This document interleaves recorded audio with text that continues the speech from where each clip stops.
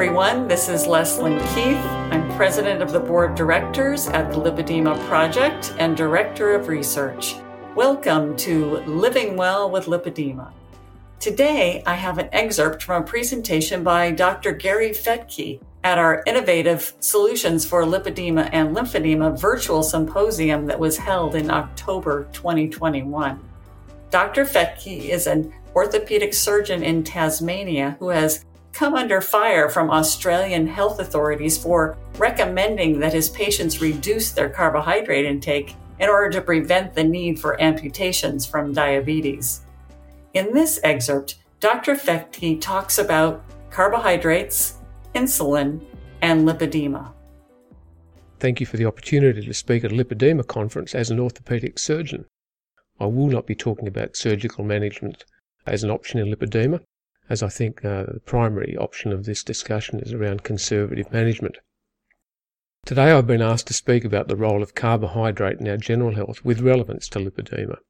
That information should allow you to support your decision-making in restricting carbohydrate intake as an option in turning around some of the processes in lipedema, but in particular in relation to inflammation and weight control. Higher levels of insulin and insulin-resistant states are now recognised to have a central role in lipedema pathology. Reducing insulin is best done by reducing carbohydrate intake. That is where the role of lower carbohydrate diets and ketogenic diets have a role to play. Giving you a greater understanding about what carbohydrate does to you may aid in the whole process of you adhering to lower carbohydrate eating habits and seeing that as a lifestyle choice rather than a restrictive diet. There is a growing awareness of the damage done by excessive carbohydrate intake. How many of our health issues, not just lipedema, are related to the carbohydrate? How much is too much and what alternatives do we have? And it may surprise you that to see that anything more than 1 teaspoon is treated by the body as being toxic. It all comes down to biochemistry. We managed to evolve over 2.5 million years and get to the top of the food chain as hunter-gatherers. We were eating fresh, local, seasonal food, which by definition was low in carbohydrates and higher in healthy fats and protein. Our carbohydrate intake was primarily seasonal from fruit and certainly not all year round in the amounts that we see today. Carbohydrate availability was uncommon in nature when we were hunter-gatherers. Around 10,000 years ago, we had the onset of the agricultural revolution with the development of cropping and farming practices. Since then, our general health has deteriorated.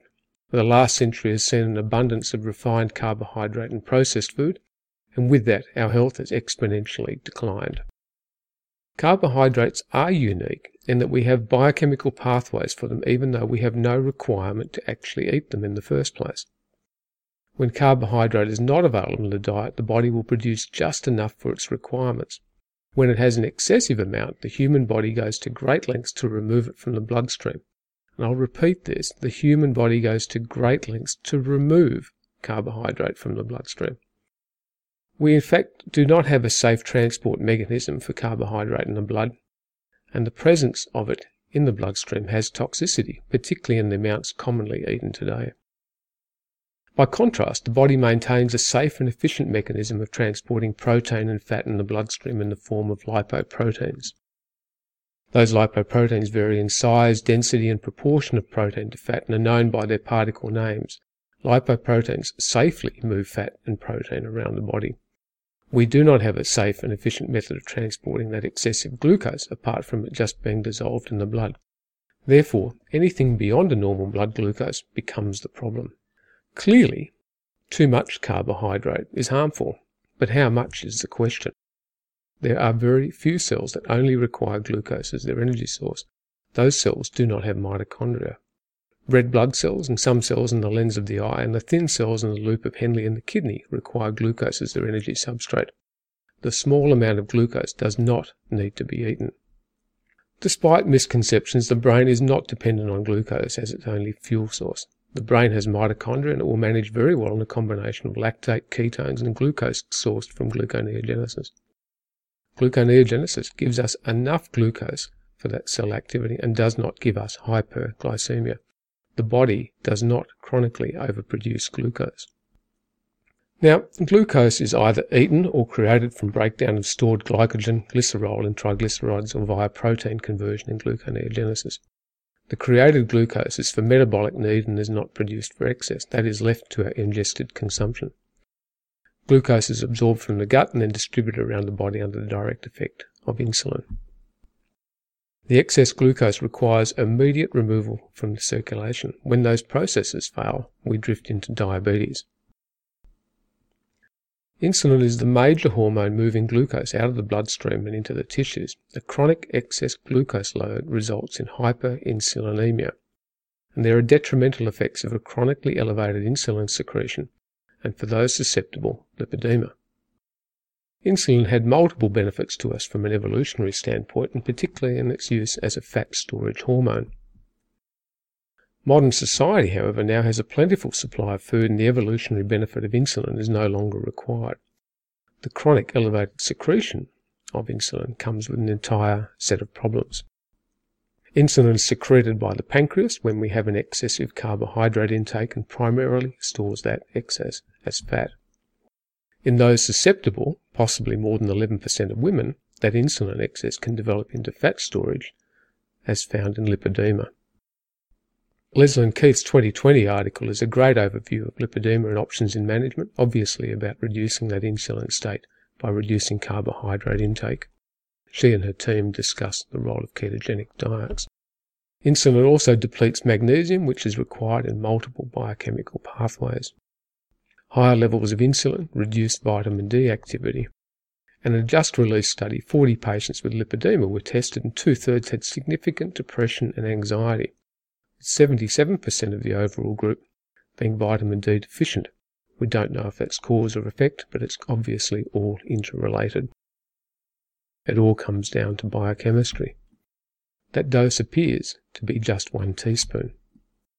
I can see no reason for not reducing carbohydrates as an option for those that wish to try it. It will reduce your insulin load. And like all lifestyle changes, it's easier with SAM, my wife's term, support, accountability and motivation. There are support groups and individual advice available. Thank you, Dr. Fettke. That was an amazing presentation, and I learned quite a bit. Every time I listen to you, I learn quite a bit. And if you found this excerpt interesting, remember that you can purchase the recordings of this and all of the other amazing presentations from each of our virtual symposiums by visiting our website, lipedema-simplified.org, and clicking on the Lipedema Symposiums button. And thank you to all of you, our listeners. If you haven't already subscribed to our daily flash briefings of tips, tools, and research about lipedema, you can subscribe at Apple, Spotify, Amazon Alexa, or here at this website, lipedema-simplified.org/flash, where you'll find an archive of all of our flash briefings. You can now also follow Living Well with Lipedema on Amazon Music and get new episodes when they become available. Thanks for listening, and I hope you'll join us again next time for another Living Well with Lipedema flash briefing.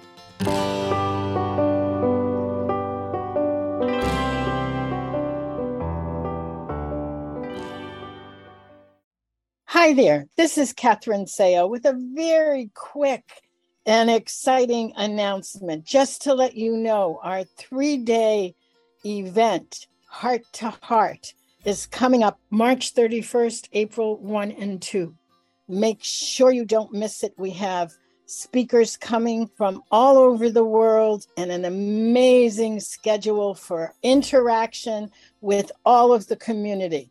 It's going to be spectacular. Go to lipedema-simplified.org and be sure to click the link to get more information, and we'll see you there.